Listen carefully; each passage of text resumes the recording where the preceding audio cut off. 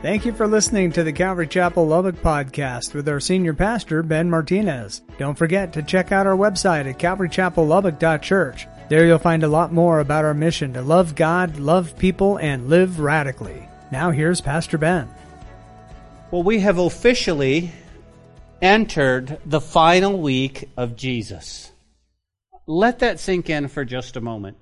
You see, we've been walking with Him, we've been learning from Him, we were with Him when He fed the 5,000, and now this is the final week. We have walked and learned from His teachings. We've actually learned to love Him. Why? We are His disciples. And so as we come to the final week, I would pray that you would prepare your hearts as if we were with Him during this final week. See, we're on a journey to the cross, and it starts with Passover. So in order to understand what's happening here, as you know, we have to do some work. So I want you to hold your finger here in Matthew, and I want you to turn with me to Exodus chapter 12. So hold your finger here. You can go all the way back. If you're not fast enough, that's okay. We'll put it on the screen for you. But I would rather you look at that because I want you to see what is about to take place. I would also ask that if you're taking notes, let me remind you of one thing.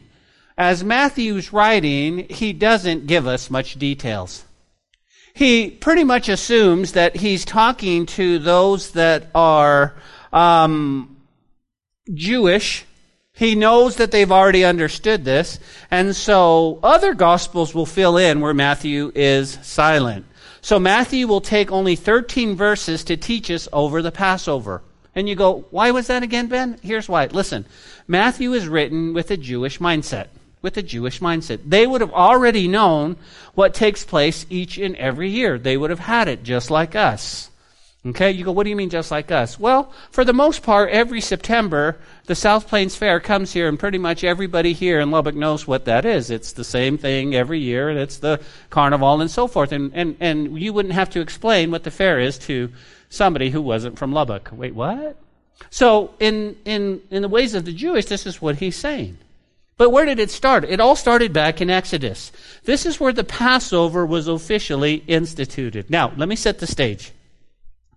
The children of Israel had been in Egypt. Remember, if you're taking note, Egypt is a type of the world. And they have been in bondage for over 400 years.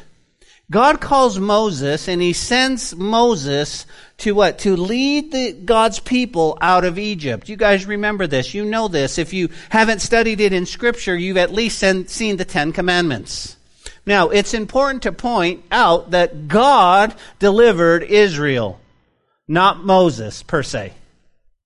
Okay? You need to understand that, because people go, well, Moses and No. Listen, God was the one who led people, and he chose his servant Moses to lead them out. Can I get an amen? You go, why is that important? Because God, we have to be here, guys, today and understand that God is in control of our lives. And he's using us in ways that blow our minds. But instead of getting prideful and getting a big head and going, look at me, I'm going to be famous, we just go, no, Lord, I can't believe this. I can't believe this. Listen, you and I must understand that we are simply servants in the Master's hands. We're servants. We're used by God to accomplish what he wills. And we never get prideful or arrogant or think we're something. Please understand, we are simply an instrument in God's hands. Let me give you an example. See this guitar right here? This guitar right here, you guys can see that. In and of itself, it's not worth anything. It's not. You go, why? It's just an instrument. If we'll take a moment and look at it, it's not fancy. It just kind of sits there. It doesn't do much, does it? We can sit here all day waiting for it to do something, but it's not going to, is it? Why? But in the right hands. In the right hands, guys, what does it do? It plays beautiful, doesn't it? It plays beautiful music. And, can I just say this? Hold on a second. What? No, it never brags about itself, does it? You didn't hear it go, hey, what about me? You know? I know that Mel guy is pretty good, but I did a lot of the work. It doesn't, does it? And I love that. Why? Because think about it, guys. What does it do? It simply exists to be used by the master. That's all it does. And that's the same thing. That's the same thing. God is the master, finds a man like you and me, like Moses, and says, I'm going to use for my glory and my purpose. And we sit there and we go, wow, I can't believe this. And you go, well, Ben, I'm not sure if I've even been used. I'm not even sure. I'm definitely no Moses. You know, I don't stand before the Playa Lakes in Lubbock and go, hoping that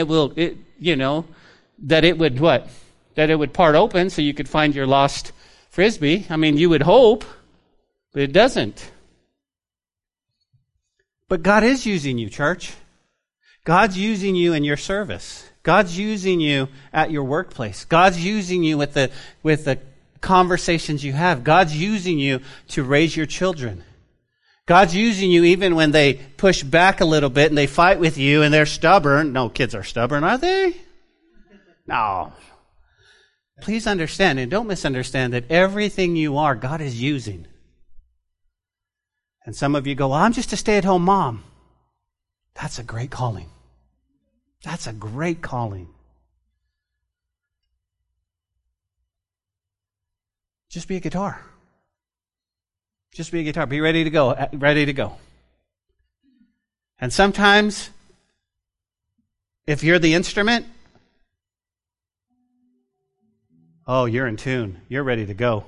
And sometimes you're not. It was Mel this morning that was like, oh, I didn't even tune my guitar yet. What kind of musician am I? And I'm like, calm down, Mel. You'll be all right. Well, let me get back to the story. What does God do? God sends 10 plagues to the Egyptians. What was the effort? In the effort to change Pharaoh's heart, right? He only hardens his heart all the more until the final plague. Do you guys remember what that was? It was the death plague.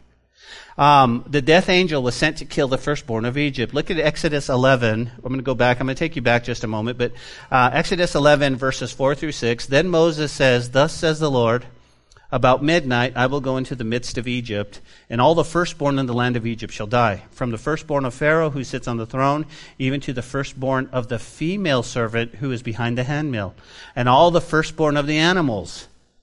And there shall be a great cry out throughout the land of Egypt, which was not like it before, nor shall it be like it again. So here comes the last plague, guys. Here comes that last plague. Now, here's where the Passover is instituted. Start reading with me in verses 3. Come over to Exodus 12, verse 3. And it says this. Moses says, speak to the congregation of Israel. Well, the Lord is saying to this. He says, on the 10th of every month, every man shall take for himself a lamb according to the house of his father, a lamb for the household. And if the household is too small for the lamb, let him take and his neighbor next to the house and take it according to the persons. Now, one thing I want you to see is as much as God is instituting Passover, he's also instituting fellowship, okay? It's not just like, there's so much in here because he's telling us as believers that we need to look out for the poor as well. We need to look out for the poor. Let us not walk around with fat wallets going, well, I'm not going to give to anybody. They should work. I don't understand that. God says, no. You need to help. Hey, they're not rich enough for a lamb. Bring them into your house. Well, what happens when you bring someone into your house? Oh, I have to feed them too? Yeah. It's fellowship. It's wonderful. Okay, so he's instituting that. Now, there's a point to this when we get into Matthew, and I'll show you this, but understand, this is where it's instituted, okay? Verse 5, your lamb shall be without, what's that word? Blemish, thank you. A male of the first year. You may take it from the sheep or from the goats. Now, you shall keep it until the 14th day of the same month. And the whole assembly of the congregation of Israel shall kill it at twilight. Now, as a dad, I'd have to be real careful. You go, why? Because now you got a little lamb in the house without blemish, and I just hope my little ones don't get attached to this. Okay? Can you imagine in the first or second day, look, Dad, we're playing with them. You're like, oh. I named it, Dad. Oh, no. I'll go to the store. Let's get another one. But they wouldn't, right? Because this was used to what? Think about it, right? What were we supposed to do? We're going to kill it at twilight. And I'm sure the kids knew that.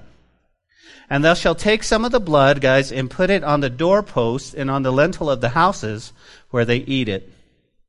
And they shall eat the flesh on that night, roasted in fire, with unleavened bread, with bitter herbs they shall eat it. He says, don't eat it raw, nor boiled in all its water, but roasted in fire. Its head with its legs, its entrails, you shall let none of it remain until morning. And what remains until morning, you shall burn with fire. This is, again, remember, the first thing, some key things we notice before we jump into our text. It was a lamb without spot or blemish. Okay? You can remember that's the Lord Jesus Christ. They have been expecting him for all the week long. They've been looking at Jesus. They've been trying to find something wrong. They've been trying to look for something that they could catch him with. But the Lamb of God who takes away the sins of the world, he is without blemish. It also says it's a male lamb of the first year. Who is that? The Lord Jesus. That's going to be killed at twilight. So we know that the lamb had to be killed.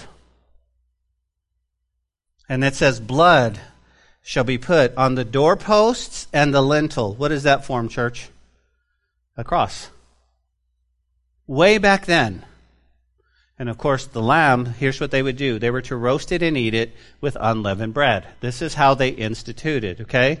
So what happens is they would take it, they would institute it, they'd and the death angel would pass over that house. They were technically saved. They were saved.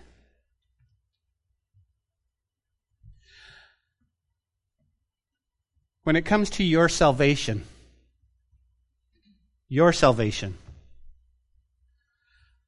the enemy is doing a very good job of trying to cause fear even in these last days. Many of us at times even doubt our own salvation. Am I really saved? Am I really saved?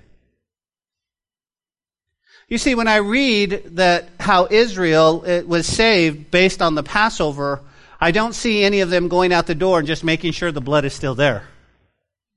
And I don't see any of them really working their way. It was simply, you ready? The blood of the Lamb. What did they have to do? All they had to do is stay in the house.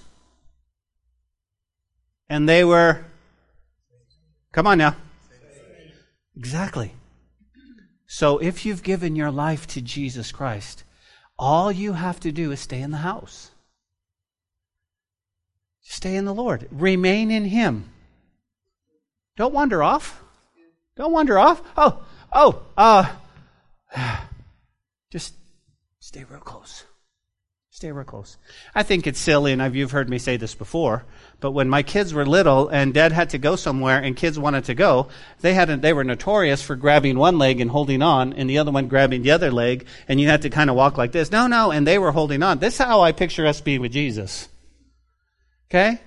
Where are you going, Jesus? I'm going with you. I'm going with you. And I just want to stay that close to the Lord. So when the enemy comes in and starts to try to get you to doubt, am I really saved? Well, have you put your faith and trust in Christ? Yes, I have.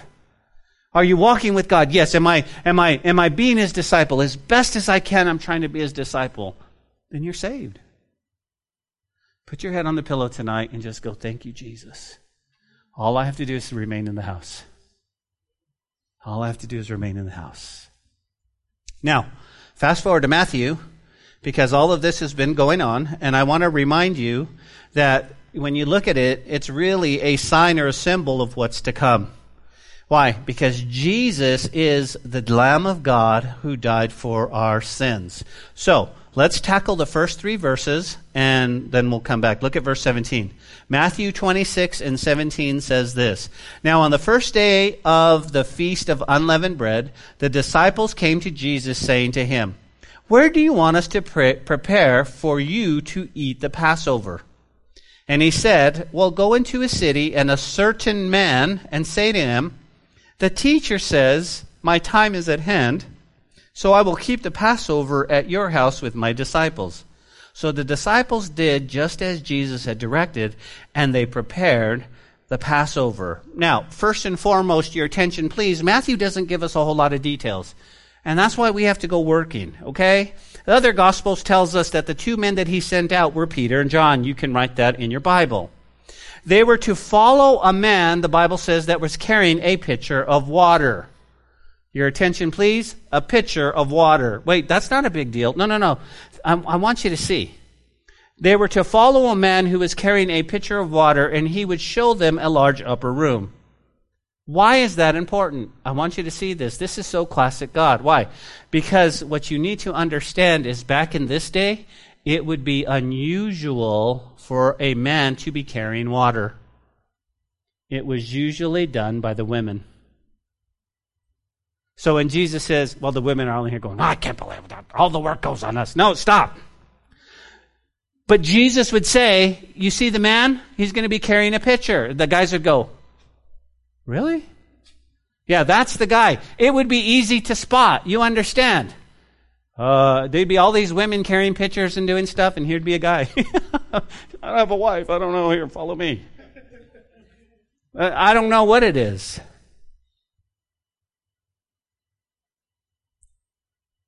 Jesus earlier, or God instituted fellowship. He instituted for the poor. And so you need to understand, look it back. He says this. He says, go into the city, a certain man. Oh, I get it. Wow. And he says, say to this man, the teacher says, my time is at hand. I will keep the Passover at your house with my disciples. Now, what you need to understand, okay, and one thing you need to make note of, the historian Josephus tells us that there were about 2 million people in Jerusalem at this time. Can you imagine? 2 million. So preparing for Passover in advance was quite common. You guys knew about it. They would start talking about it early. Oh, we you know what? Passover's coming. Passover's coming. We better do something. Let's make sure we have a place to have the Passover. And of course, you've got 2 million people, so guess what would happen? Many people learned to fellowship, and so they would have Passover together. Or they would have an extra room and say, okay, y'all can do Passover up here in our room. That's okay. So they would share, and they would learn fellowship. They understood that even Passover or sharing a meal together brought people closer. It's a little bit different in our day. It's a little bit strange in our day because we'll go out to eat with somebody. We sort of eat and we talk about work, and we stuff our face. Everybody good? Yeah. And then we hand Joe Mabry the check and then we leave. I mean, that's how we do it. Always go out to eat with Joe. I'm telling you right now. He may be broke, but he'll buy you dinner. But there's that connection, church, that we have. It's that connection. So preparing in advance of the Passover was quite common. I want you to understand that the disciples, Peter and John weren't just going, I don't see anybody with water. Do you see anybody with water? I don't know. They had already worked it out, and he's going to be walking right here, and it's like, oh, okay.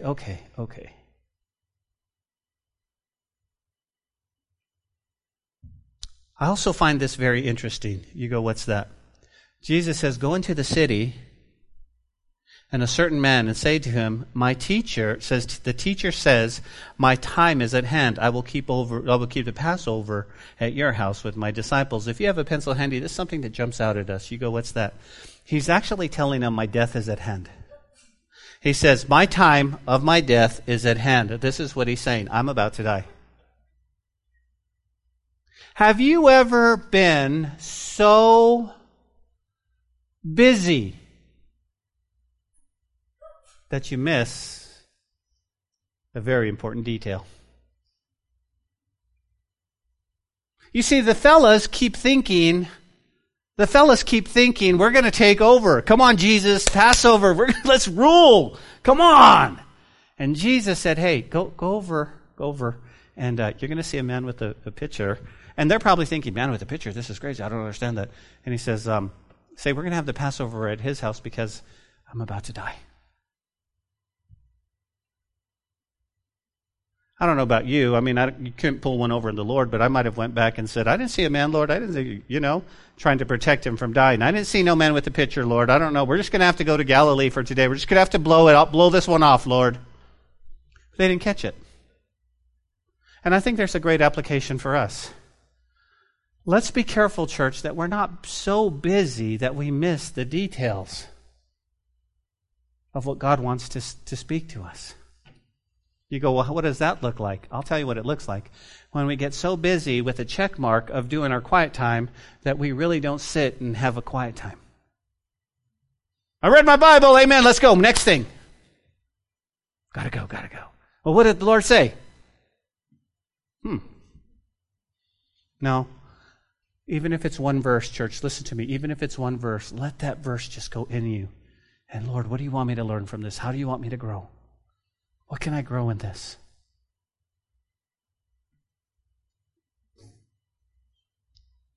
So Peter and John, they would have secured the bread, the bitter herbs, as well as the wine for the feast. They would have had the perfect lamb already.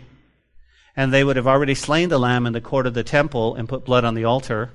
The lamb would have already been roasted whole, and the feast would be ready. This is what Jesus is thinking. Now, here's something interesting. Because there were so many lambs during Passover, okay, you guys with me? Keep the Jewish mindset. It would be more like a production line than anything else. You go, what do you mean? I mean, can you imagine just, again, think about the production. They'd be blood, move. I mean, all of the things that they had to do. And I find something very interesting as well. If you were about to take Passover, you took your little lamb, right? You took your little lamb. You take it to the priest would put the knife in your hand, and then you had to cut the throat of this innocent animal. And when I thought, I was like, oh, that would be so hard, would it not? Would it be so hard? And can you imagine cutting the throat of an innocent animal, and here's what you would be thinking, I'm doing this because of me. I'm doing this because of me. Why is the Passover? Here's why. Listen, Jesus wanted us to understand this whole procedure so that you and I could repent of our sins. So that we wouldn't flirt with our sin. So that we wouldn't dance with our sin. So that we wouldn't, pet our little sins and go, that's okay, Lord. It's fine. And then let it grow up and devour us. Jesus said, no. Listen, do you understand the meaning of this? On the cross. On the cross. And so after killing the lamb, check this out. They would hang the lamb up on a hook, and they would skin it and give you the skin. And they would take it and put it on a pole from bottom all the way through the top, coming out of the mouth. And the mouth on the other pole, and the arms were behind it. They would go across their shoulders. Guess what this lamb skin looked like? This cross. He was actually on a cross. And it's just like, wow. So here you are carrying the lambskin back. All these lambskins in Jerusalem, and they all look like a lamb on a cross. If you and I are sensitive to the Holy Spirit, we can see the gospel in almost anything.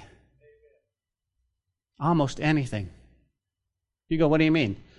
Have you ever gone to a movie and you saw the gospel? It wasn't a Christian movie, but you saw the gospel. You're like, that's the gospel. That's, wow. And you came out and everybody's like, oh, did you like that fight scene? It was a great movie. And you're like, did you see this? That's like how Jesus is. And they go, well, I didn't even see that. It's the gospel. People are walking around with lambskins. Hey, that lamb looks like it's on a cross. Funny, right? Well, again, think about it. So they would take the lamb. Guess what they did? They took this lamb that was ready, and they would hand it to Peter and John, and they would carry it back all over Jerusalem. Nobody even knowing that Jesus was about to die on the cross. Imagine taking the lambskin back to Jesus on a cross, not knowing that in a few days, he would be the one hanging on the cross. You see, think about it. This makes us believe in the Word of God even more. Well, Pastor Ben, man wrote the Bible. Man can write the Bible. Man penned the Bible, but it was God-inspired. It was God-breathed. You understand that there's no way. You see things and you go, wow, Lord. Why does God do that? Because, church, listen, He wants to encourage us. He wants you to realize, man, this is it. This is it. I've got you. I've got you. I've got you. So that's the Passover. Now, it goes on. Now we get into the Last Supper, okay? And the betrayal by Judas, verse 20. And when evening had come, he sat down with the 12. So here they are in the upper room. And I'm pretty sure Adam and Tiffany, I don't know if anybody else went to Israel. We went up into the supposed upper room. We went up there, and of course, it's not the same because there's people taking pictures and all this stuff. But here it is in the upper room. This is what they say. This is where Jesus he was celebrating the Passover meal. And it says now in verse 21, as they were eating, Jesus said, "Surely I say to you, one of you will betray me." Now I want you to look deep at this, guys. I want you to look deep at this, okay? And look at verse 22. And they were exceedingly sorrowful, and each of them began to say to him, "Lord, is it I?" And he answered and he said, "He who dipped his hand with me in the dish will betray me. The Son of Man indeed goes, just as is written of him, but woe to that man whom the Son of Man is betrayed. It would have been good for that man if he had never been born." But then Judas, who was betraying him, answered and said, "Rabbi, is it I?" And he said to him, "You have said it." Think about this. Let's talk about Judas for just a moment. Up until the very end, the disciples didn't realize that one of their own number, Judas, was a traitor.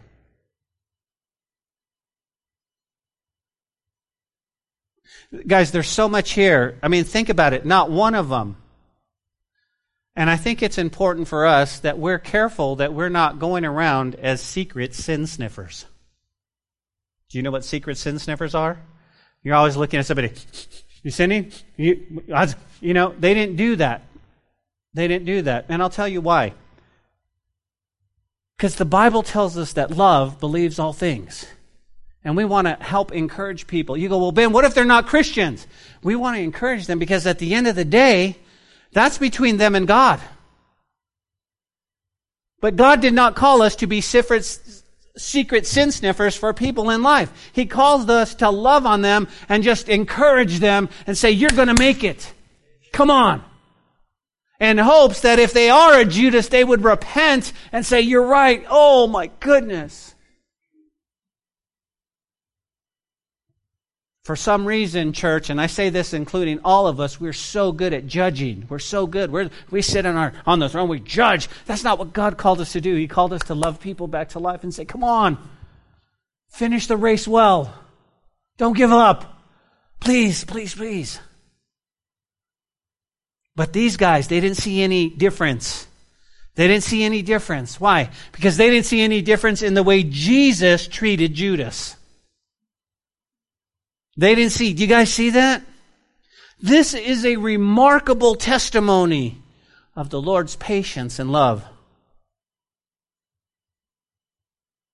For 3 years, Jesus treated Judas just like he treated Peter and James and John and everyone else.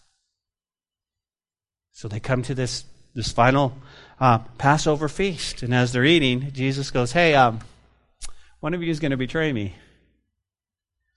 And the disciples start looking at each other. Right? They're more like this. Lord, is it I? Right? That's probably what they were doing. I knew Adam was messed up. I knew it was him. No, it wasn't anything like that. He has name Adam. I mean, he's going to betray from the beginning. Are you kidding me? Man. They just start going, is it, Lord, is it I? Is it I? Is it? Now, two important things that jump out. So cool, guys, and I want you to see it. First and foremost, jot this down. Jesus didn't treat Judas any different. He loved him, he encouraged him, and he cried with him. Here's the point. We must have the same heart that Jesus has, church. We must have the same heart. We're called, everybody say called, to love people back to life. The one thing people are missing in their life is love. Nobody loves them.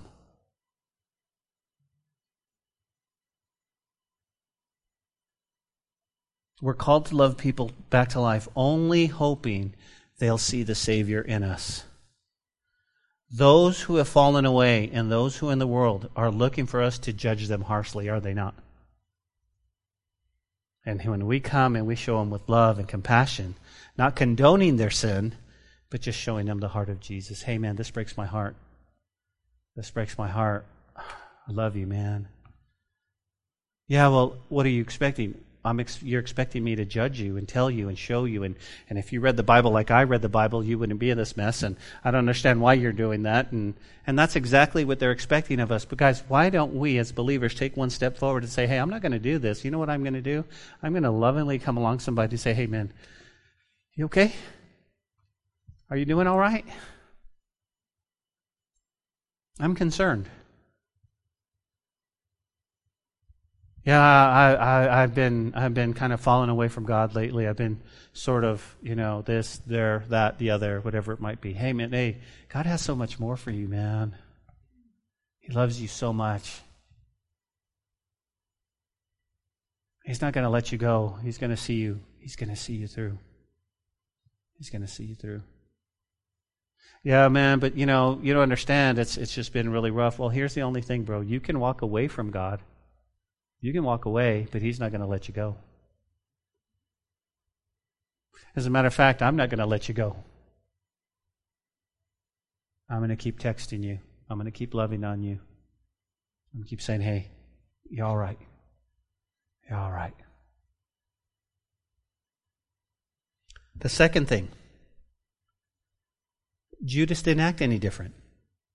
You go, what does that mean? Well, here's a man who walked with Jesus for 3 years. Guys, he saw miracles. He heard teachings from God. And yet he wasn't moved to repentance. Please, church, please, today, let us do a heart check just to make sure we're still close to Jesus as we possibly can be. Yeah, man, I went to church at this one Calvary church over there. I went to church and the pastor was saying, man, that, no, here's the thing. I'm just pleading with you to just make sure you're right with God. And I think it's important for us to always do a heart check. Where am I? Lord, have I moved away from you?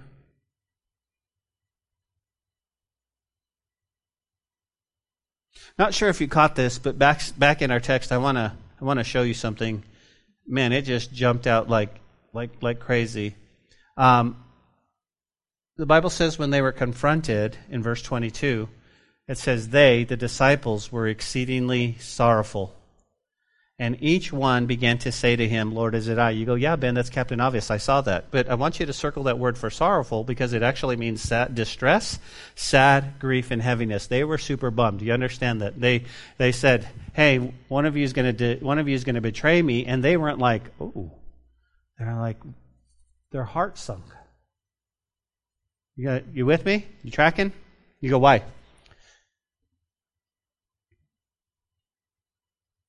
Because then they went out and said, Lord, is it I'm distressed, I'm sad, I'm grieved, there's heaviness. And then they asked the question, Lord, is it I? And the word Lord there is kurios, it's supreme authority. So they're going, Lord, is it I? Lord, is it I? Is it me? Is it me?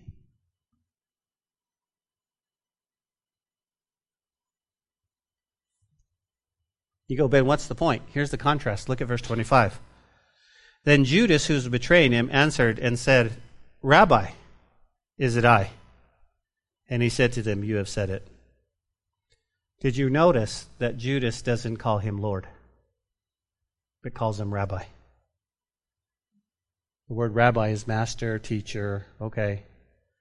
And it doesn't say that Judas, notice what word is taken out from that? That he wasn't sorrowful. He's not sorrowful or submitted. He just says, teacher, is it me? And I said, wow. Wow. That, church, is the biggest difference between a relationship with God. Lord, is it I? And Rabbi, is it I? When we sin, we come running to the throne of grace. Lord, I am so sorry. Please forgive me. I don't want to put you back on the cross for my sin. I'm so sorry I messed up. But if it's religion, then sometimes it's, Rabbi? Is it I? Teacher? Is that it? I'm not really submitted to the lordship of Jesus Christ. Well, you can't. That's what's happening in our culture today. That's what's happening in our society today. They're trying to rewrite the Bible Judas style. They're trying to rewrite the Bible where Jesus is insignificant and we're not submitted to him. That we're the Lord of our lives and that what we say goes. We're the authority in our lives, and so God should just line up with that. You understand that, right? So our job at Calvary Chapel is to submit unto the authority of Scripture, the Word of God. That's it. Well, I'm mad at the pastor. Well, don't be mad at me. I'm just passing on the message from the Lord. This is what he said. This is what he said. And I found it very interesting, just the contrast. Now we know Satan enters the heart of Judas. What does he do? He leaves. Judas gets up from supper and he leaves. Now, the disciples still don't catch on. My prayer is that they didn't catch on because they were grieved and they were really seeking and asking if was it one of them that was going to betray him. Like they were really concerned. And it wasn't, it wasn't that like, oh, and I pray that because they don't catch on. Judas leaves. I want you to notice verses 26 through 30. What do I need to notice here? Write this down somewhere in your Bible. It wasn't until Judas left that he institutes the Last Supper of the communion. He says, here we go. And then Judas gets up. And I'm sure he didn't get up like this. And he's like, oh, where's... He just... They probably thought, hey, he's going to go get some supplies. Maybe we ran out of straws. Maybe there's not enough napkins here, whatever it might be. And so they're just focused still. They're still here. Just for the sake of thought. I'm standing to the side of the pulpit. Just my opinion. It's not the Word of God. I wonder if even at this point they were still hoping that Jesus, this was it. He was going to take over. He was going to rule and reign. I wonder if at this point he's like, okay, we're ready to smash Rome anytime, Lord. I wonder if many of them were looking and hoping a legion of angels would come in and we're going to go down to battle and this is going to happen. This is going to happen. And yet all the while the Lord has been telling them, I'm going to die on the cross. I'm going to die on the cross. I'm going to die on the cross. I want you, church, for one moment to put yourself in the upper room with the Lord. For 3.5 years you've been walking with him. He's telling you he's going to die. He's going to die on the cross. He's going to die on the cross. He's going to die for your sins. He's going to die for the sins of the world. He's fully God and fully man. He's going to die. And now here we are in the final days and we're having dinner with him. He's going to die. What do you think your heart would be telling you at this point? What do you think you'd be, I don't know if you would have a close friend that you would talk to and be like, I don't know, what do you think? And I don't know what do you think we're going to rule and reign or maybe it's next Passover. I don't know. Okay. I don't, man, where's Judas going? I don't know where Judas is going. Maybe we need some more stuff. I don't know. You think it's me? Are you, you know? This whole story of is it I before he turns into communion reminds me of when I was a kid. And I don't know why we did this, but me and my best friend, we were little, and it was back in the day when you could walk to the store. You know, a few blocks away, you could actually walk. Where we got money, I have no idea. But we had money. And so we'd be walking to the store to get a Coke or candy or whatever we could buy. And I'm not kidding you, the store was a few blocks away. And him and I would hear a siren, police siren go through, and we would actually look at each other and we'd go, did you do anything wrong? No. Did you? No, I don't think so. Okay, and then we go off, right? As long as they weren't coming after us. I mean, it could have been an ambulance, it could have been everything else, but I'm not telling you, that's a true story. We would look at each other and go, did you do anything wrong? No. Did you? No. Okay, that's how the disciples are. Is it I? I don't think so. What did you do? John, now you got to remember, he's being betrayed. Well, Satan enters him, Judas leaves. And man, it's going to get deep. But look at verse 26 with me. He says, and as they were eating, Jesus took bread, blessed it, and broke it, and gave it to his disciples and says, take, eat, this is my body. And then he took the cup and he gave thanks. And he gave it to them. And he said, drink from it, all of you. This is my blood of a new covenant, which is shed for many for the remission of sins. Now, let me just stop you right there. In verses 26 through 30, here's what I want you to know. Nothing supernatural happened. It didn't turn into real blood. You understand that. This is symbolic.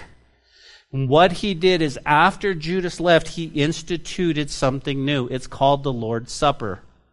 He took two elements from the Passover feast. What were they? Unleavened bread and the cup. And he used these to picture his own death. Somebody, let me modernize it. You guys ready? Somebody put this on Facebook, and then all of a sudden they started calling the disciples of Jesus cannibals.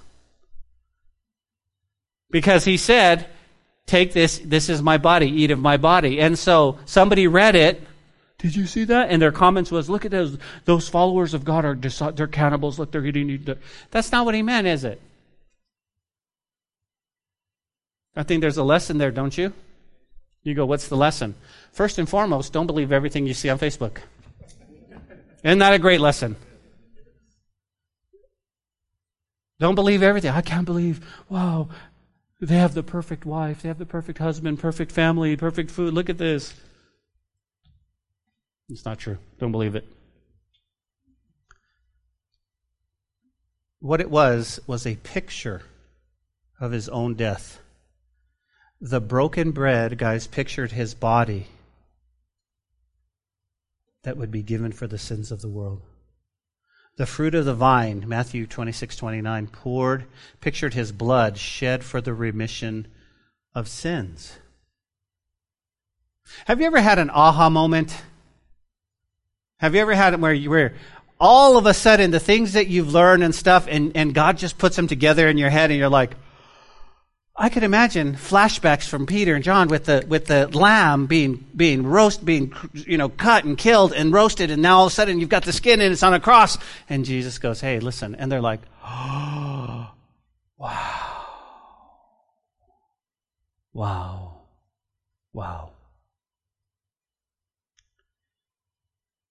Guys, we're going to close here in just a moment, and we're going to close with verse 29 being part of the communion. But I want to show you something. Now, don't zip up your Bibles yet, okay? Because when a pastor says he closed, he's got 3 or 4 closes. Don't worry about it. I like the part here where he says, as they were eating, Jesus took the bread, he blessed it, and he broke it, and he gave it to his disciples. And I think there's a good lesson for our lives here today. You go, what's that? Oftentimes our lives are a lot like this bread, is it not? And Jesus will take our lives and he'll bless it. And then some of us are in the broken stage. And we're broken and we're moving forward. And then he's going to take us He's going to bless us. He's going to break us so that we can impact Lubbock like never before. That's exactly, do you guys see it? You go, well, Ben, that's the bread. Don't read too much into it. No, this is a picture of him being on the cross, but think about it in our lives. Some of you right now are in the taking stage. God is calling you. He's wanting you to do more. Some of you right now are in the blessing stage. Man, I was blessed today. Are you kidding me? We're in the blessing stage. Some of us are in the broken stage. And when I say that, I mean he's not breaking us where we're walking like with a wounded knee or something, but we're broken with the stuff that's happened to us and life and all the things that have happened. We're being broken, but what's happening, guys, is once we're broken, he's gonna say, okay, here, you're ready to go, and he's gonna unleash us to the world. Let me tell you why. Because these four walls that we call church, that's not the church. You guys are the church. And we come in here and we worship and we learn and we grow and we minister. And then he says, oh, by the way, at your job, there's somebody there that needs to hear what you know. At your school, there's somebody that needs to hear the true gospel. At the grocery store, the cashier, her mom just died. And she doesn't know how she's going to make it. And then you show up with your Frosted Flakes and your milk. And you're able to minister. Isn't that amazing? Why? Because you're being equipped to go out. And this is what he does. This is what he does. We still have 2 verses. But let me do this. Let me go ahead and prepare our hearts as the ushers will come forward. We're going to pray, and then we're going to pass out the elements. Here's what I would ask you to do. Please hold on to the elements. Please hold on to the elements because we're going to partake as a family. Now, as the ushers are up here praying, can I say this to you? One of the things at Calvary Chapel is we do have open communion. You understand that? Open communion means anyone can take communion as long as you're a believer. Because the Bible says not to take this in an unworthy manner, which means you're not a believer. You've never given your life to Jesus. But that's an easy fix. Today, through the sound of my voice, if you're here today and you've never given your life to Jesus, or maybe you've grown up real religious and you go, man, I can relate to the is it I versus Lord, is it I? But today I want to surrender my life completely, then I would ask, and I would give you an opportunity for you to say, yes, what do I have to do? All you have to do is lift up your hand and say, Pastor, pray for me. I want Jesus into my heart. As they pass out the elements, I want to give you this opportunity. If you're here today and you've never given your life to God, you've never surrendered completely, or, let me just say this to you, you're in a backslidden state. You're in a backslidden state. Then I'm asking you to surrender your life today. If that's you today, will you just lift up your hand right now and say, Pastor, pray for me. I want to be able to take communion, but I want to give my life to God first. I just want to give you an opportunity, remember. I got you, sir. I got you over here. God bless you. Anyone else, real quick? Lord Jesus, I thank you for the gentleman who raised his hand and just before you, Lord, asking you. And so, Lord, come into his heart, Lord, save him. And, Lord, be real to him, God. Lord, let all the sins, Lord, all the stuff that's burdening him down just go away. If you're watching online, we would pray that you would be here to partake with us, but if not, you can pray during this time.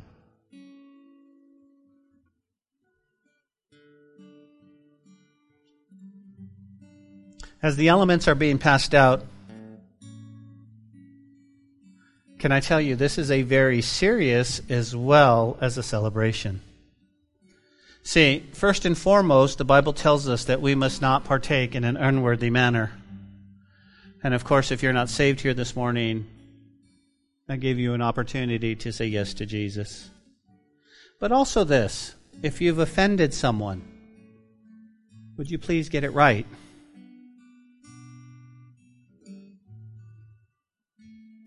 Simply ask the Lord or that person to forgive you. It's a if a root of bitterness has happened, then don't take the communion. Just hold off. Say, Lord, I'm going to get it right before I take communion. It's okay. Sometimes we feel like, oh, I've got to take it. Remember, it's a celebration.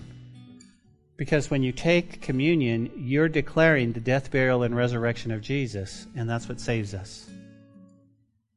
So we celebrate the gospel. As you take communion, think about the Passover. Think about the blood. Think about how the death angel passed over and you're saved. Think about it. You just stay in the house. This is you staying in the house going, yeah, I'm in the house. I'm in the house. And then I would ask you to do this very quickly for me. Would you take a moment and look deep within your heart and just see, Lord, where am I with you? Some of us have had a bad attitude at times. Some of us, we just confess it. Lord, forgive me.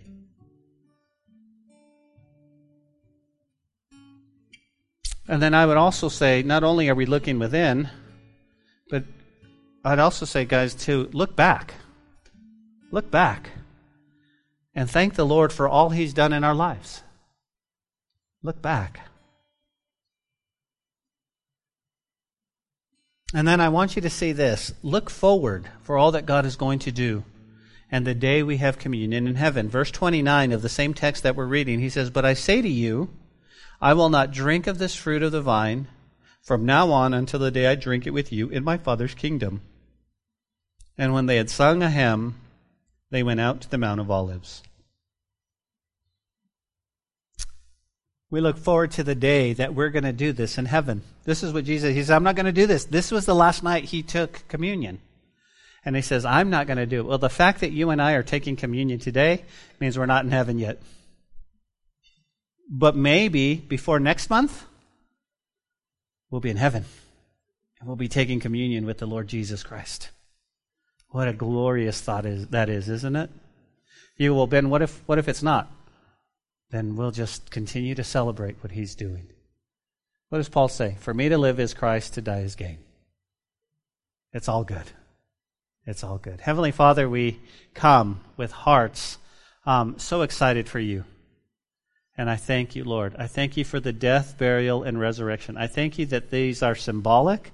These are elements that remind us of the gospel of Jesus Christ. That, Lord, on that night, you took the bread, Lord, and you told the disciples, here it is, this is my body, who's going to be given up for you on the tree, on the cross of Calvary. It's going to be beaten and broken so that we can be made whole. He said, this is my blood. This is my blood.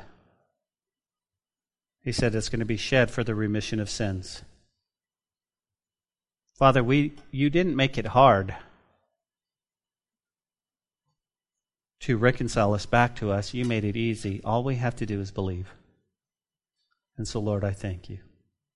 So as a family, as we lift up the bread, we do this in remembrance of him. Let's take it together.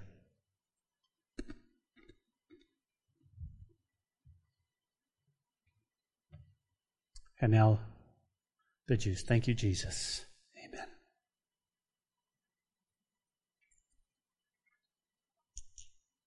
We're going to worship here because he says, and when they had sung a hymn, they went to the Mount of Olives. Here's what I want you to do. I want you to think about what's coming next in the Mount of Olives. This is the place, there's a garden out there called Gethsemane, and Gethsemane means pressing, pressure. And wow, next week is going to be incredible, I'm telling you, as we see Jesus being squeezed for us. You don't want to miss it. Father, I thank you for today. I thank you for your word and the truth in your word. I thank you for your love for us. I thank you for Matthew, Lord. I thank you that we can look and go and see other places of all that happened on the upper room. But I thank you that today is such a beautiful day. We ask this in Jesus' name. Amen. May the Lord bless you. May the Lord keep you. May the Lord make his face to shine upon you and give you peace and a hope in Jesus' name. Amen. We hope you enjoyed today's message. We'd love to hear from you and see you in person at the church. You can find our contact information, location, and even give a donation at calvarychapellubbock.church. We'll see you next time on the podcast. Until then, may God bless you and your family.